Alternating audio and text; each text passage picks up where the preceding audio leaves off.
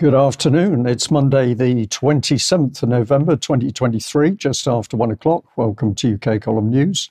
I'm your host, Brian Gerrish. Delighted to be joined today by Alex Thompson from the Netherlands. And also we've got Mark Anderson from the United States. Well, we're going to kick straight off with Ukraine because Ukraine, if people are watching legacy media, mainstream media, if you want to call it that, Ukraine has been steadily slipping into the sidelines, into the long grass. And part of that is clearly things are not going well. So, Alex, let's bring you in. What have you got to report? Perhaps the most influential newspaper in the whole of Europe, the German mass-market tabloid Bild, has revealed a shocker, although it's not a surprise to those who've been following closely. So Bild Zeitung's headline of last week is Scholz and Biden's strategy revealed. New secret plan for Ukraine.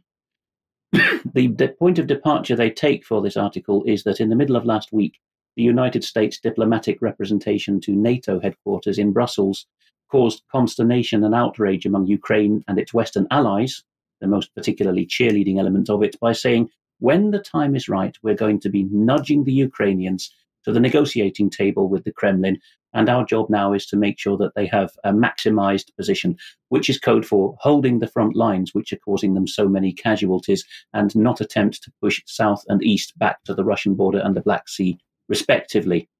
Now, the piece reveals that the German Defense Ministry, led by Mr. Pistorius, has been directly subordinated to Chancellor Scholz since he took over as head of government from Angela Merkel. And the idea here is that the Ukrainians will be given just enough resupplies of weapons by the two powers that count, that's Germany and the US, not Britain. Britain is a bit part player and is much better these days at starting wars than ending them. But Washington and Berlin have agreed between them, let's not give them that many more super weapons that will enable them to take the fight to the Russians, merely to hold the front line. The piece also says that the Americans are hoping that Zelensky, quote, will of his own free will realize he's going to be arm bent into it, that he has to tell his people, face it, guys, the time has come for negotiations. But this has been a theme for the past year and a half, getting on for 2 years of this war. The Kyiv Post, which is a more establishment newspaper than the Kyiv Independent, an English language title in Ukraine, has the headline, and the information's not new, it's just that what's new is that it's being admitted by the Ukrainian press, is that Russia offered to end the war very early on, April 2022, if Ukraine scrapped its ambitions to join NATO. It's not just any old body saying this anymore. This is none less than David Akhramia, the Georgian-born head of President Zelensky's party, the Servant of the People Party. He's given an interview to the Ukrainian mainstream media channel 1+1, to Natalia Moiseichuk. And he's talked about this in some detail. Before we get to a clip of the video, let's just see proof that this negotiation exists.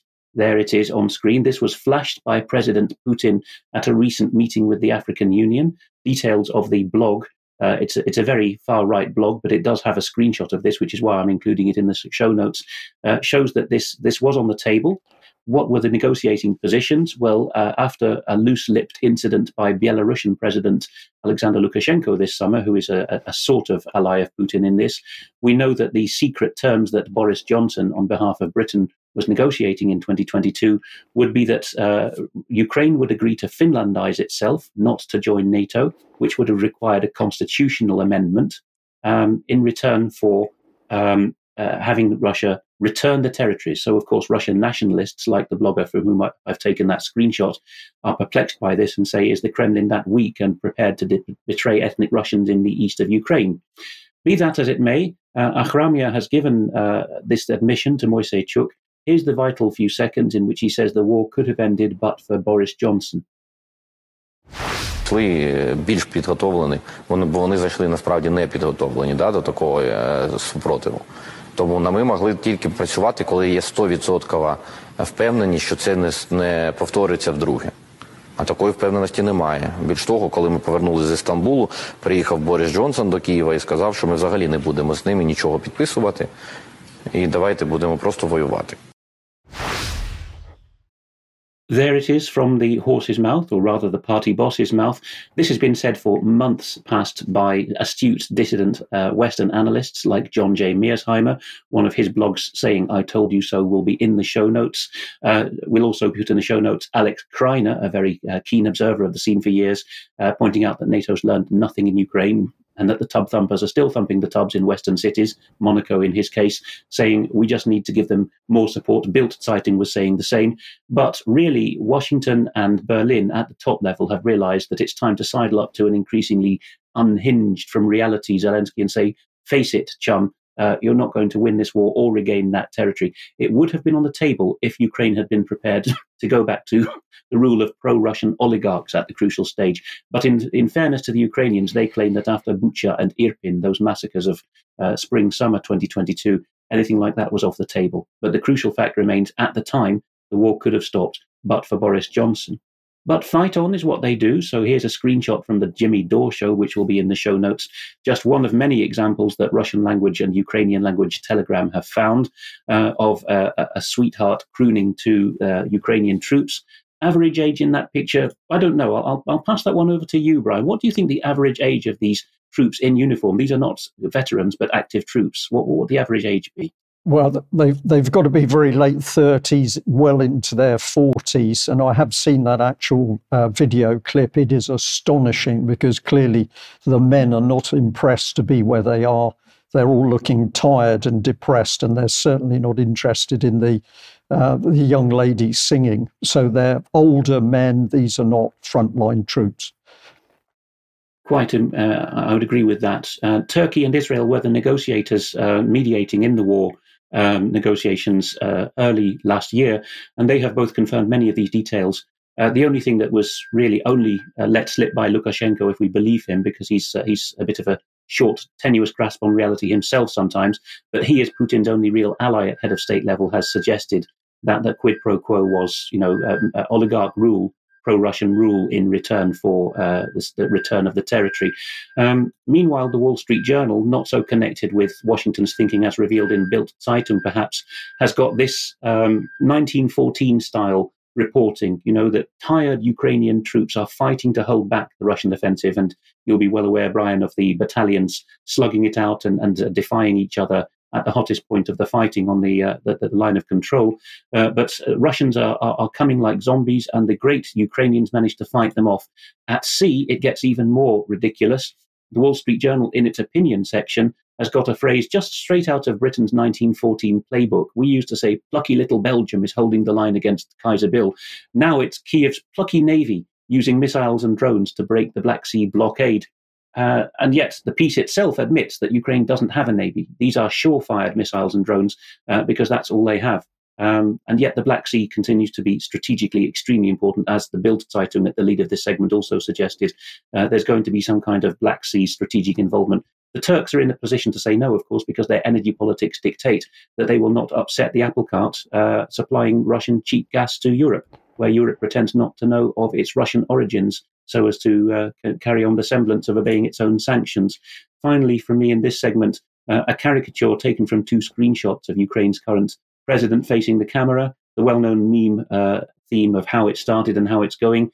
There is peacetime Zelensky in 2019, fresh from his acting career, and there is a very haggard one of Zelensky in a sweatshirt with his fighting gear on, how it's going. Not so well for Zelensky. There is, of course, still another element in the Ukrainian armed forces, particularly General Zaluzhny and others, who may yet mount a coup. But they seem to be the more realistic faction. Zelensky is the one who's not being persuaded, and now we have even Americans and Germans at head of state level admitting this. Alex, thank you very much for that. Well, I'll just add a little bit, and I've gone to the Kiev Independent that you've mentioned, but this was the headline: Ukraine's victory will send a message to all dictatorships. And this is the Ukrainian Minister of Defense Umarov. He was speaking to about 50 representatives of US, UK, NATO at the time. I'm going to have to label this because fantasy land to say that Ukraine is winning, and we've clearly got part of the bunker mentality coming in. And of course, those caricatures of Zelensky point to the fact he's looking particularly tired and haggard.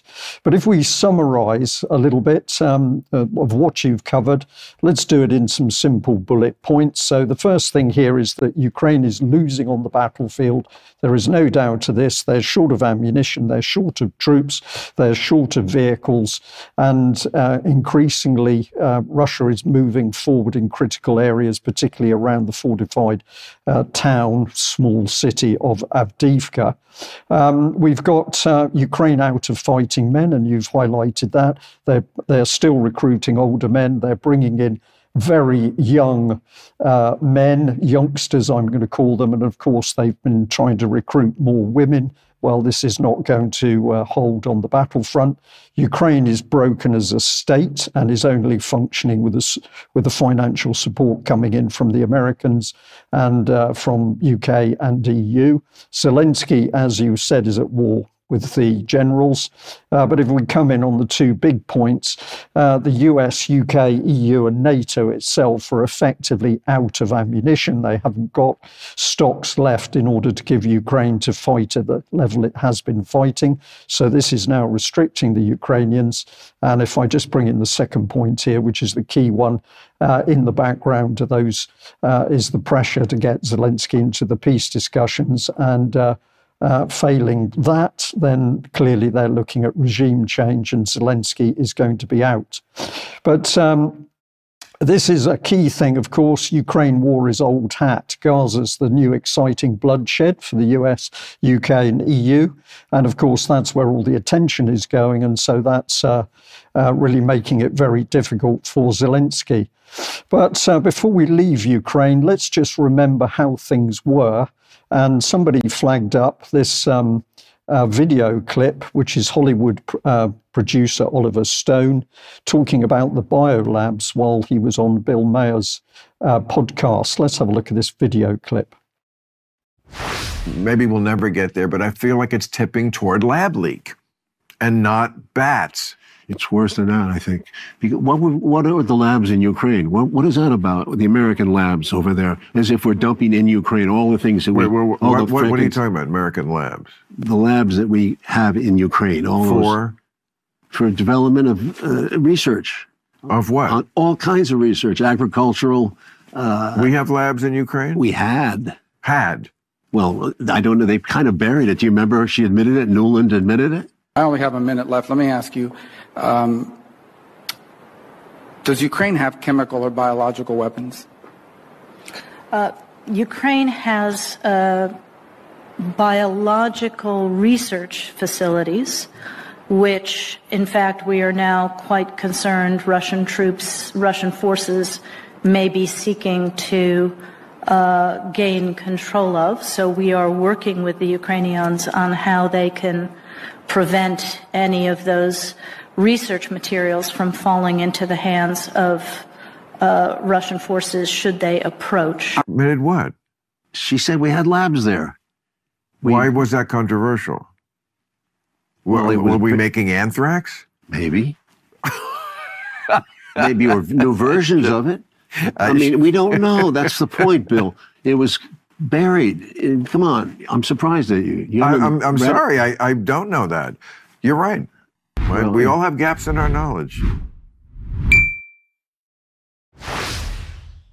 And of course, that's one of the key problems. We've got big gaps in our knowledge because it's quite clear that our governments don't want to tell us the truth. So let's hop across. The subject is Gaza. But the real information is what the UK government did not want to say about military operations from Cyprus. And I want to thank this article from Europe Reloaded. UK government blocks MPs' questions about Gaza-related activity at its Cyprus base. And what does this connect into? Well, a unique story for Reloaded. Matt Kennard and Mark Curtis. They question an MP who's talking talking about something totally unacceptable in democracy. It's talking about the RAF sending transport planes from Cyprus to Tel Aviv. And in the article, it's also mentioning SAS movement. So what's important here? Well, there's Cyprus, and we can obviously see the proximity to Israel, so an easy distance for that. But this man features in the article, Kenny McCaskill, MP East Lothian. I put down a number of parliamentary questions concerning what military support the UK is providing to Israel and the role of RAF Akrotiri in the supply of military equipment. And then he gets a reply. Your question has been queried because it's subject to a block by government. He was told in an email, the department, that was actually the Ministry of Defence, has stated it will not comment on operational matters at this base. And Kenny McCaskill said, I have never experienced such a block on asking parliamentary questions before. The failure to call for an immediate ceasefire is bad enough, but any complicity raises issues of participating in war crimes. We need openness and transparency by our government. This is not in our name. Now, I encourage people to go and read this article, but at one point it links to D notices. And let's just have a look at where the article takes people. It's back to the Socialist Worker. Now, apologies, I haven't got a date on this, but it's a couple of weeks ago at least. British state tries to cover up its military operations in the in the Middle East. Socialist Worker has defied a D notice to the media, a state instruction to remain silent. And it says the email was an advisory notice from the Defence and Security Media Advisory Committee. It said reports have started to appear in sub-publications claiming that UK Special Forces have deployed to sensitive areas of the Middle East, and then linking the deployment to hostage rescue evacuation operations. And it goes on to say that D-Notice continued, may I take this opportunity to remind editors that publication of such information contravenes the DSMA notice code. I therefore advise that claims of such deployment should not be published nor broadcast without first seeking defence and security media advice. Now, the Socialist Worker was very clear it wasn't going to adhere with that. But the key point being made here is that the UK public are simply not getting the information they need to understand what is going on in the conflict zone and indeed what the UK's military commitment is. Not something to be debated in Parliament, not something to be debated with the UK public. So who's running the country? I'll leave our audience to think about that. Now, let's switch topic and bring in Mark. And you're going to bring us on to the subject of climate change. And these, of course, are all globalist policies which are going on under the smokescreen of these horrific wars in Ukraine and Gaza. Yeah, in a way, this is the war against truth because myriad points of view are not allowed. No dissent is allowed. And this is the third week in a row I've been covering this in earnest in the interest of continuity. Very important. And things are becoming a little more formalized. I'm expanding on things I've talked about in the recent past. Here, this first slide, we have the Yale University ClimateConnections.com as the source. Here's the headline, 8 key takeaways from the new National Climate Assessment. The National Climate Assessment is an ongoing thing. It's the 5th one. We're on number 5. And it's created by the federal government, a U.S. Congressional Federal Steering Committee appointed by the Subcommittee on Global Change Research and comprising representatives from all sorts of government agencies is behind this. The administrative agency for this 5th report is the National Oceanic and Atmospheric Administration, or NOAA, and the National Academies of Sciences, Engineering, and Medicine, the illustrious body, is also involved. And I can just very briefly outline what those 8 points are. This starts out, the U.S. has made progress in reducing heat-trapping carbon pollution. Note the language, heat-trapping carbon pollution. A natural constituent of the atmosphere, carbon dioxide, is now officially a pollutant. Extreme weather caused by climate change is harming U.S. residents in every region, according to this assessment released just this this month, November 2023. That's the fifth assessment. And there's a lot of emphasis now, and some of it could be true, depending on the context, that human health is being heavily impacted by climate change. The effects of heat, extreme cold in some ways, flooding, droughts, and so on and so forth. But number two, the U.S. is disproportionately responsible for climate change. So the U.S. is really kind of the boogeyman here.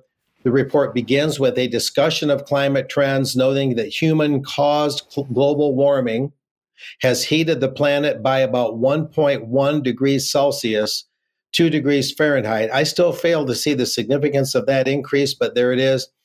Since the late 1800s, over that period of time, that strikes me as a very small increase. Of course, they argue otherwise.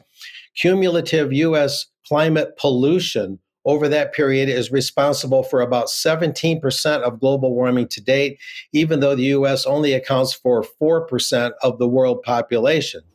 Number 3 of 8, U.S. climate pollution is falling, but not fast enough. Number 4, extreme weather is getting more frequent and severe. Heavy precipitation, heat waves, drought, flooding, wildfires, hurricanes, and of course, like I say, a lot of emphasis on how it impacts the elderly and other human beings. Moving on, number 5, climate change is worsening inequality. We have a little PC in there. Number 6, climate change is bad for the economy.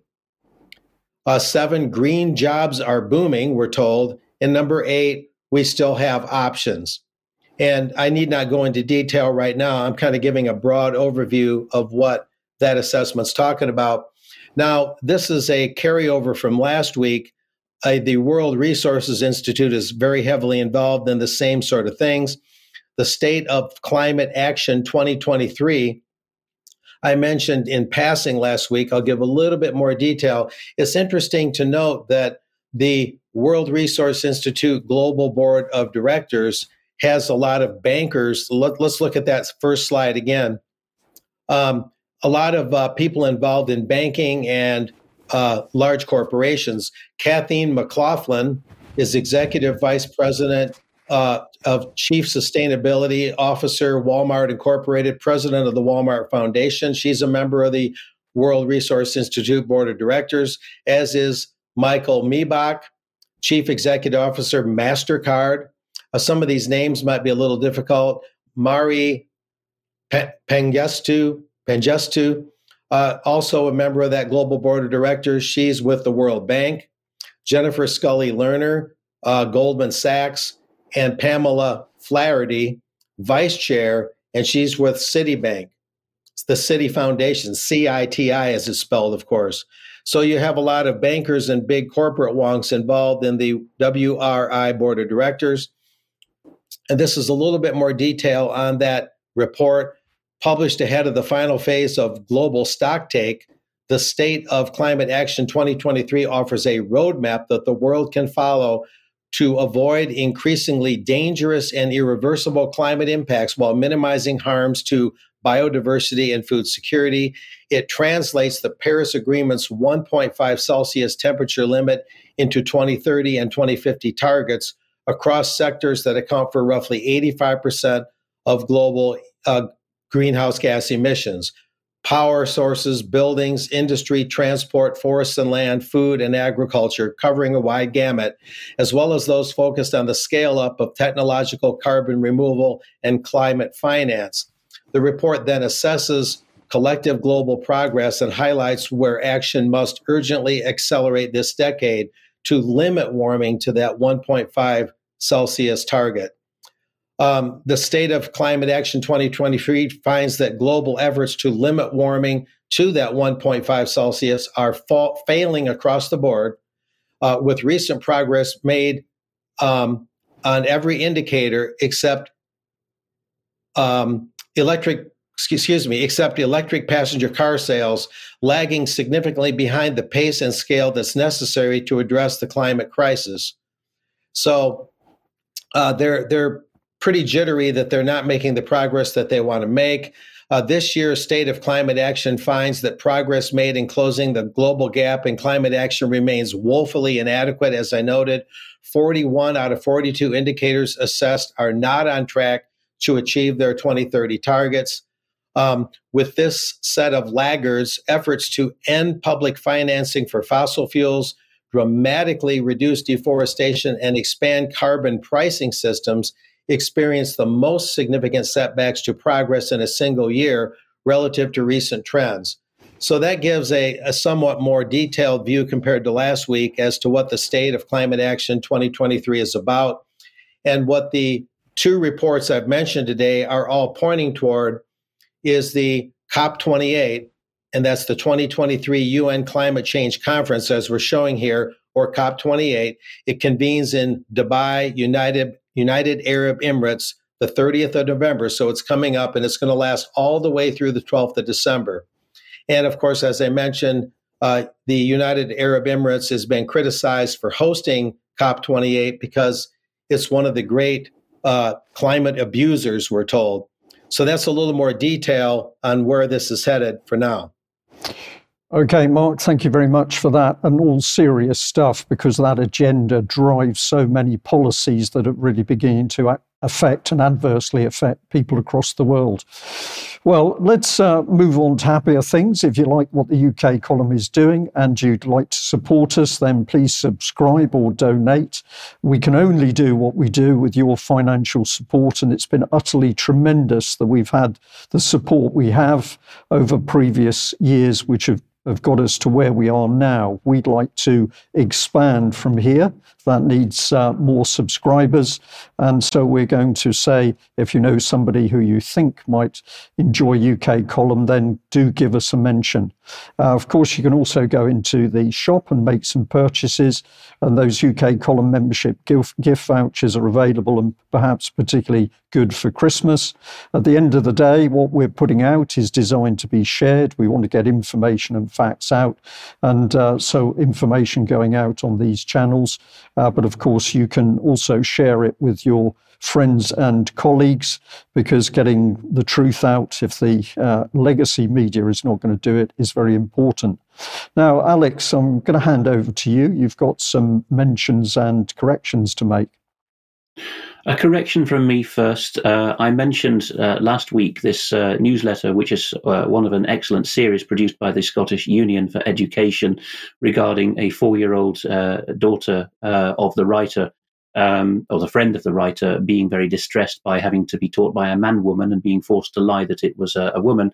I mentioned that, or I suggested that the author was Stuart Wayton, who chairs the SUE, but the piece was actually written by Kate Deeming. I'm happy to clarify that.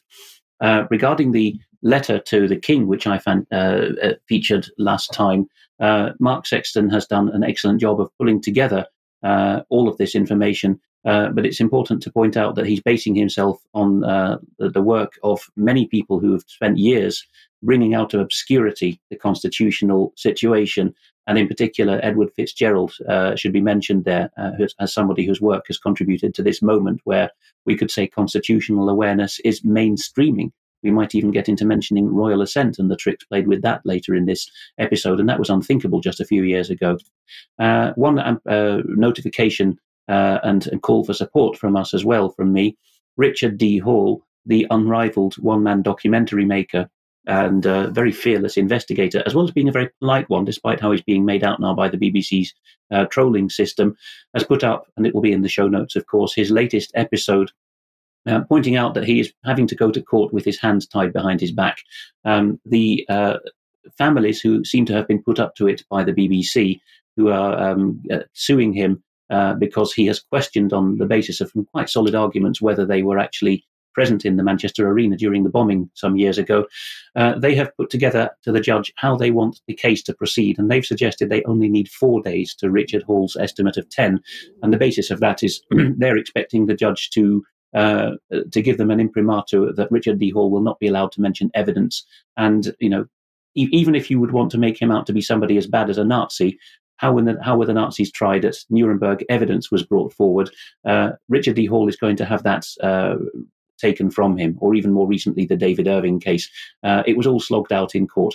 Not this time. It's such shaky ground, it seems, that Richard D. Hall is being told, almost as if he were a rapist trying to relive a rape in court. No, you mustn't question any of the established facts. It's an undoing of English law, where, of course, we have discovery and every fact has to be proven rather than just taken as read by the judge.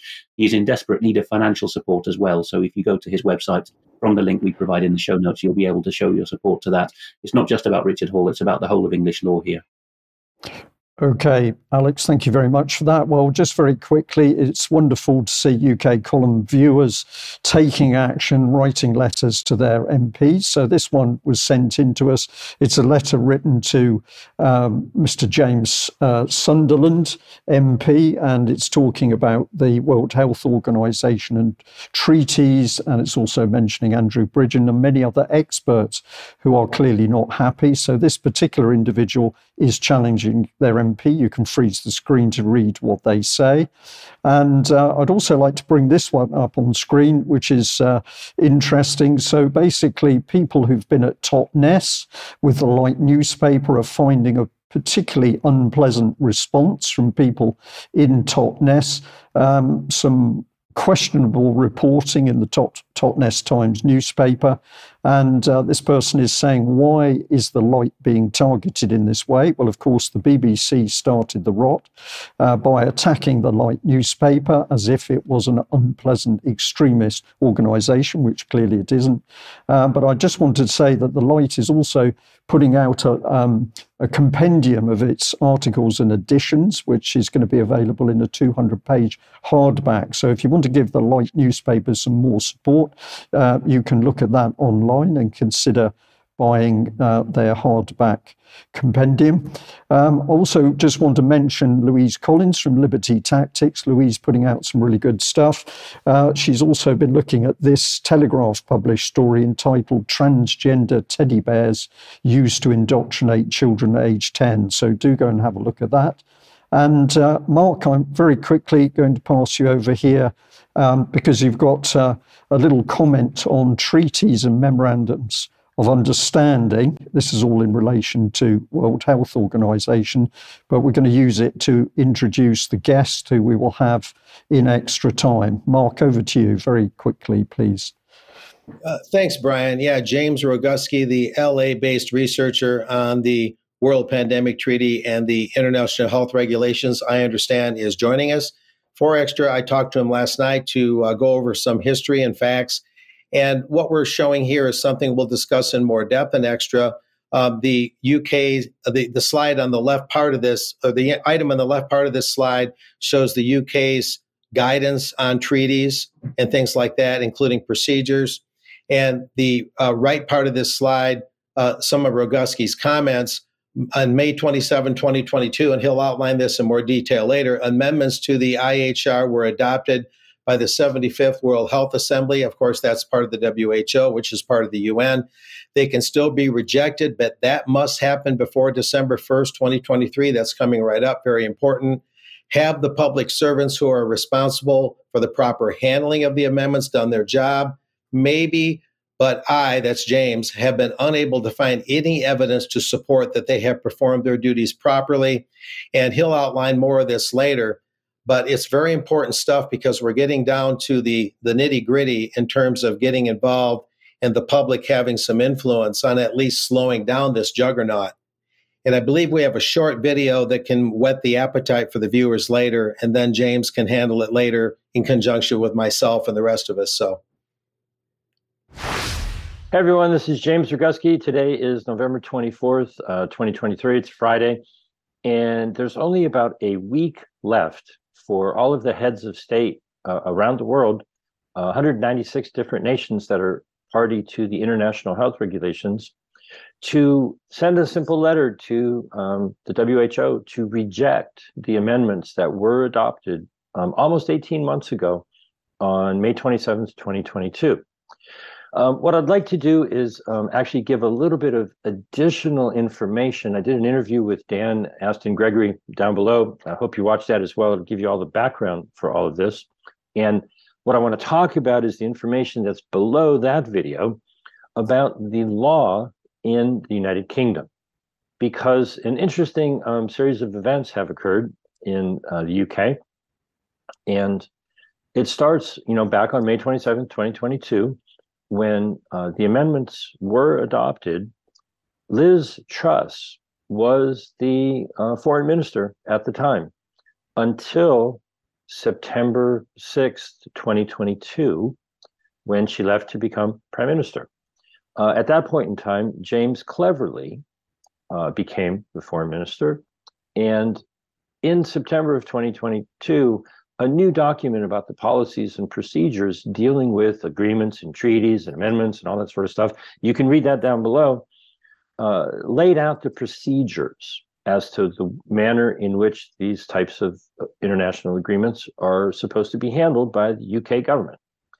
Well, James Cleverly has been in office for a little more than a year, but on November 13th, he was replaced by David Cameron. So you've had three separate people who were supposed to be overseeing the handling of this new, relatively small international agreement. Well, that was a little taster of our guest. James Roguski will be with us for UK Column Extra at the end of the news. So if you want more information and you're a subscriber, join us then. I'll just add that we've also had an email that's come in, and it says that Save Our Rights and the UK Medical Freedom Alliance have just launched a last-minute campaign to reject the amendment to Article 59 of the IHR that was adopted at the 26th WHA on May 2022. The time period for member states to reject these amendments ends on the 1st of December this year. This is a precursor to the main campaign against the 30-plus amendments and the pandemic treaty that will launch in January. It then goes on to talk about some good news in relation to Estonia, New Zealand and Slovakia. We'll make sure that one goes up on the website. Now, let's go back over to you, Alex, and what have you got here? A groundbreaking moment in the constitutional history of the European Union may be at hand. The radical centre, led by Guy Verhofstadt, many of our viewers will know him as a man not afraid to wave his arms about and raise his voice. This report, 2 members of the European Parliament, has been voted on and by a narrow majority has passed. It's not a regular state, the EU, so that doesn't mean it's law. Let's have a look at the vote breakdown. 609 votes cast, 291 for, 274 against, 44 abstentions or no-shows. So that's quite a shocker. The only way this can be stopped now is by the interests of the member states who wrote the treaties in the first place, coming together at the Council of the European Union, and particularly in the head of government format, the European Council as it's called, and saying no to this. I'm beginning to doubt whether they will have the guts to do that, because there's a moment developing now where a lot of the members of the European Parliament think that they have the future of the European Union in their destiny. Qualified majority voting is the thing that they're wanting to abolish here. In other words, even if Germany and France don't want something, but all 25 other member states do, it would go ahead. Previously unthinkable. The very thing that Mrs. Thatcher stood against in the 1980s, as far back as the Fontainebleau Conference in 1984, ultimately that cost her premiership, as we reported some years ago. A good breakdown of this is by the Czech blogger currently living in Finland, Vít Kopecký, whom I've mentioned before. This will be in the show notes. Look at his summary here. Euro will be mandatory, so Sweden and Denmark forced to take it on, for example, and Poland and Hungary. There will be a single president, not just a von der Leyen at the Commission and Metsola at the Parliament and so on, but no, 1 instead of 3. Lots and lots of gender guff. QMV, which is the last line in the sand that the British Tories pretended to stand against, and this is after, of course, monetary union and military union have gone through. So it's the last resistance. A slimmed down commission that would just be like a regular government, and individual member states would be told to shut up about things that they didn't like. That's not all that's gone on in the European Parliament, though. Recently, we're just going to see a minute. It's Dutch with English subtitles. Of a group of members of the European Parliament laying in hard to the European Medicines Agency, having received an unsatisfactory reply from its Irish head, Eamon Cook, regarding whether the EMA, the equivalent of the MHRA or the FDA, ever had authority to go for mass COVID jabbing within the territory of the European Union based on its own EU law? Allereerst stelt de EMA expliciet dat zij de coronavaccins alleen en uitsluitend op de markt heeft toegelaten voor individuele immunisatie en absoluut niet voor beheersing van besmetting en absoluut niet voor het voorkomen of verminderen van besmettingen. En dit is vernietigend voor regeringen die vol op het campagneorgel zijn gegaan met de boodschap: je doet het voor een ander. Niets daarvan klopt.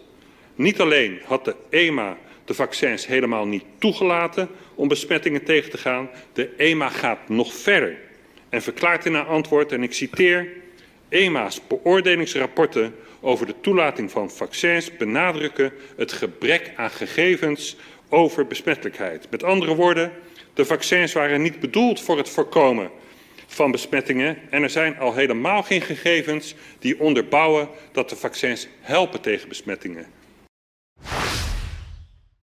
So De Graaf and his associates, a very good showing from Croatia and France among his swelling numbers of co-authors, pointing out several things there. By far the best breakdown is Defacle 2.0, written by a gentleman who pseudonymously calls himself Epimetheus.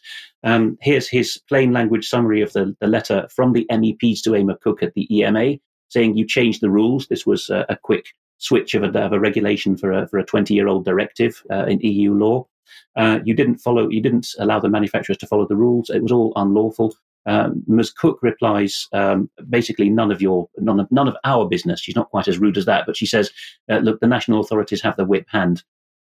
So it's circular reasoning, as we see on screen here. There is lots of passing the buck going on, but this is hardly surprising given the quality of politicians that we have now. And as an example of that, we have a video.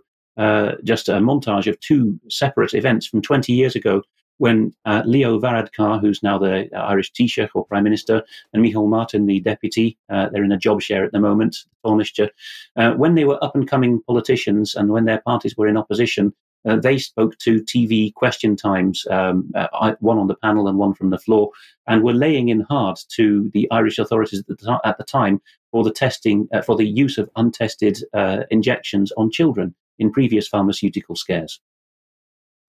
Leo Varadkar has another topic, yes. How would the panel address allegations that the pharmaceutical industry tested vaccines on children without consent? These children should not have been used for vaccination trials at all. And I think it's unacceptable that they were. There we go. You couldn't really make it up, could you? Steve Kirsch, who's been consistently excellent, rounds us off for now by suggesting that on St. Andrew's Day, November the 30th, we're going to have more. He replying to Dr. McCulloch, who says it looks like it was COVID that's behind internationally raised mortality. Kirsch says, no, we have its proof. We have isolated it to the fact of being the vaccine and not something else. This at a time when the European Commission, as you'll see in the show notes, is saying, no, we don't have any evidence that it was the jabs behind the mortality. We'll see what Mr. Kirsch comes up with. Alex, thank you very much. And let's go straight back to Mark Anderson. Mark, you're looking at media, but also births and abortions. Yes, we've often talked about, and we just got done talking about COVID injections and things that are deadly to all human beings. We talk about war and things of that nature, of course, but far and away, the most deadly thing in existence is the abortion industry, the arbitrary abortion industry. Think of it no differently than you would think of any other corporate greed, corporate corruption, corporate collusion with government. It's just the same, only it is the most deadly thing of all.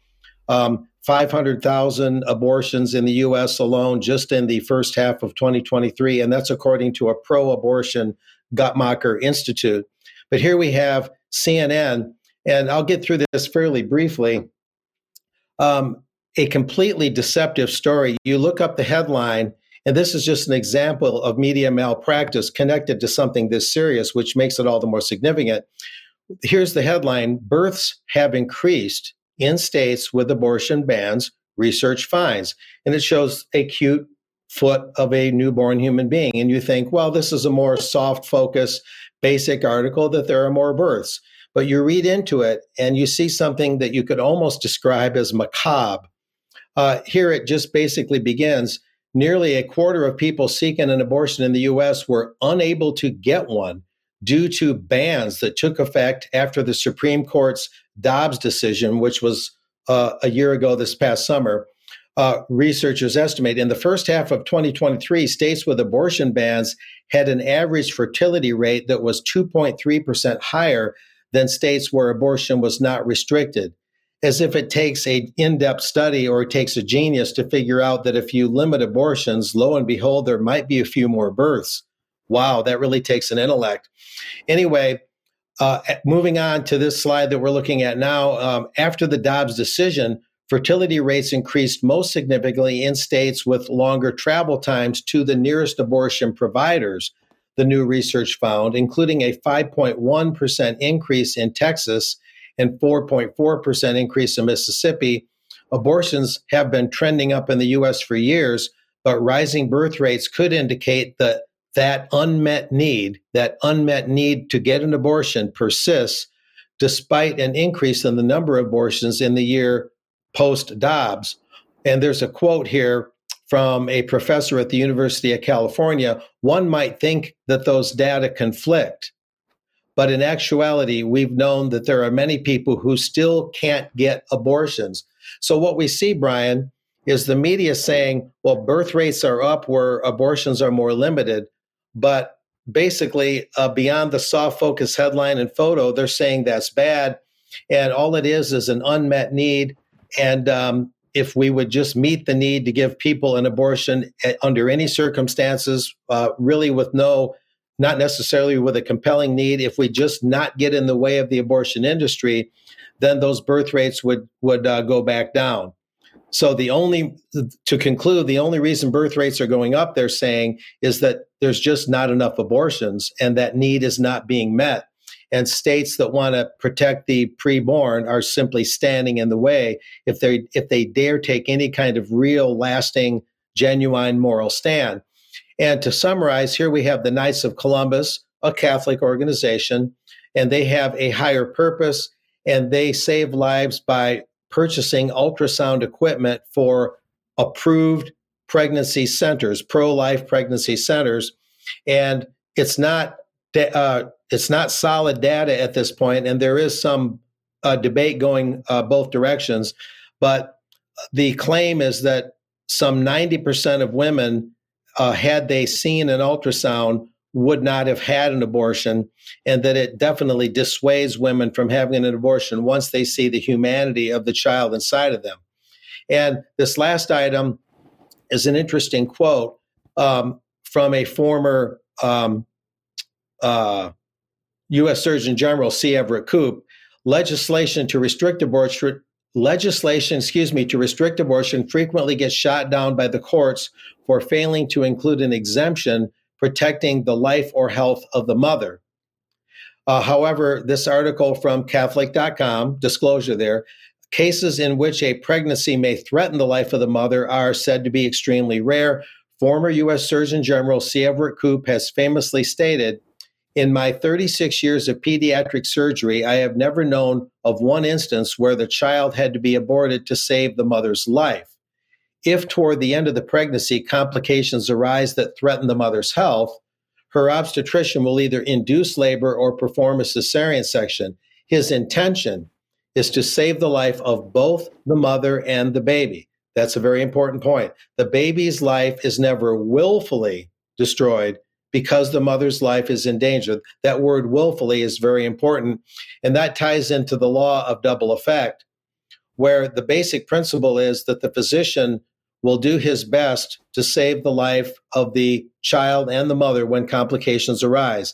If the child dies not willfully but inadvertently, that's not the same thing as the abortion industry through Planned Parenthood, abortion on demand, where it's a very profit-driven thing, and even selling infant or fetal tissue in the process, a very illicit operation. So these principles, Brian, simply do not get reported, and you see this twisted upside-down reporting instead. Just another example tied to a very key issue of how the mass media cartel completely undermines the moral order. Back to you.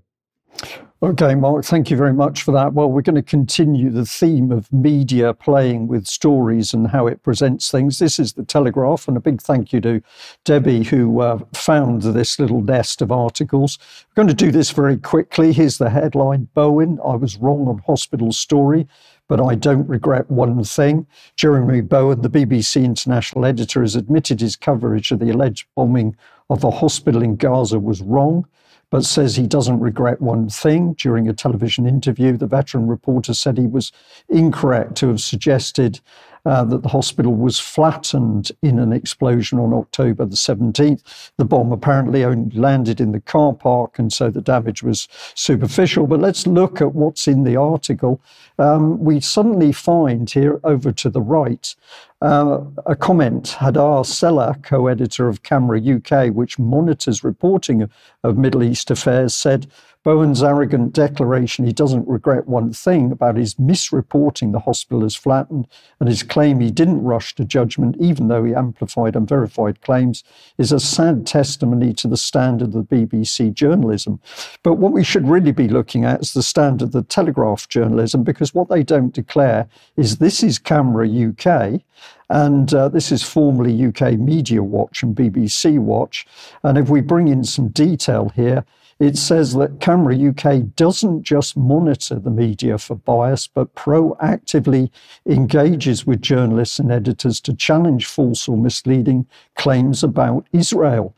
So this is a lobbying group on behalf of Israel and the Israelis, which the Telegraph did not bother to identify. If we have a look at this article here, also by the Telegraph, we've got BBC reporter downplays atrocities carried out by Hamas in Arabic language reports. And what they're saying is that the particular man concerned put out a report in English and one in Arabic, and those two were different. But over on the right, where the red line is, we can see a spokesman for Campaign Against Anti-Semitism said BBC Arabic risks becoming more of a propaganda outlet than a news service. And then Camera Arabic, the Committee for Accuracy in the Middle East. Well, what are we talking about when we come on to Camera Arabic? Well, surprise, surprise, we're back with the same lobbying group. So to us, it's becoming very clear that there are very powerful forces at work protecting the Israeli side. They can change what is written and how it's written, not only in our newspapers, but across the BBC and other media. And we believe that our audience should be aware of this. Let's just have a look at Sky reporting on the anti-Semitism demonstration which took place in London. Thousands of British Jews and their supporters were led through the streets of London by celebrities, here to condemn the rise in anti-Semitism since the start of the Israel-Gaza war. I'm out here today because Jews in this country feel scared. They feel under attack. Some people are scared to go to the workplace. They're scared to send their children to school. Racism in this country, especially when there's an incitement to hatred, is illegal. It's also immoral. It's also unpleasant. And I'm here to march against it because I wouldn't want to be anywhere else. There's going to be moderate people on pro-Palestinian marches, and there's going to be moderate people here. And what I'm here to do is to encourage moderate people to stand up and have a voice. Among the crowd, Boris Johnson showed his support. Organisers had asked politicians to join them, but controversial far-right activist Tommy Robinson had been told he would not be welcome. Police had warned if he left this cafe to join the crowd, he'd be moved on. Why am I being dispersed? Leonard, why am I being dispersed? Tommy, why did you come when the organisers told you to stay away? I'm here to do my job as a journalist. I'm at work. I'm at work. He was led away and later arrested. A pat on the back from a supporter, while others were glad to see him go. He's trying to align himself with your cause. What would you say to him? This march is about tolerance, it's about inclusion, it's about kindness. Anyone who wants to use it in order to exploit hate or sow division is not welcome. This was the largest march against anti-Semitism in Britain since the war began, and police were out in force. Organisers say the pro-Palestinian demonstrations that have been held here in the capital in recent weeks have made London a no-go zone for British Jews. And they say it's a sad fact that many Jews feel London is no longer a safe place for them. Well, there's lots to be discussed in that report. I found it sad that I wasn't seeing any banners talking about peace and ceasefires and stopping the killing. The subject was simply anti-Semitism. But the key bit is lots of celebrities to report that view, and the astonishing claim that no Jewish person felt safe when Mike Robinson and myself were up in the previous Palestinian demonstrations in the middle of big crowds in Trafalgar Square, where indeed there were other Jewish people who said that they had experienced no fear and people in the crowds had been wonderful to them. So I'm just going to suggest that I think I'm beginning to see this game of manipulation which is being played on big bodies of people, whether you're Palestinians or you're Jewish. What is the agenda to make everybody frightened of each other? And on the subject, we better bring in the BBC, because the BBC had this post from our old friend Mariana Spring, slick videos or more authentic content, the Israeli-Gaza battles raging on TikTok and X. So here's the BBC ramping up the idea that people in UK are at each other's throats on social media. But if you look over to the right of the blue arrow, you will see the bias comes in because she chooses the MP Andrew Percy, the vice chair of Conservative Friends of Israel group, to talk about what's happening. And the comment says much of the content being shared is problematically anti-Semitic. So never mind the death and destruction, we've now got the idea that the Jewish community are not safe in UK. We've seen the opposite of that for ourselves in London, but the BBC will use Mariana Spring to ramp this up. And we have shown this film clip before, but this is just a little a meme.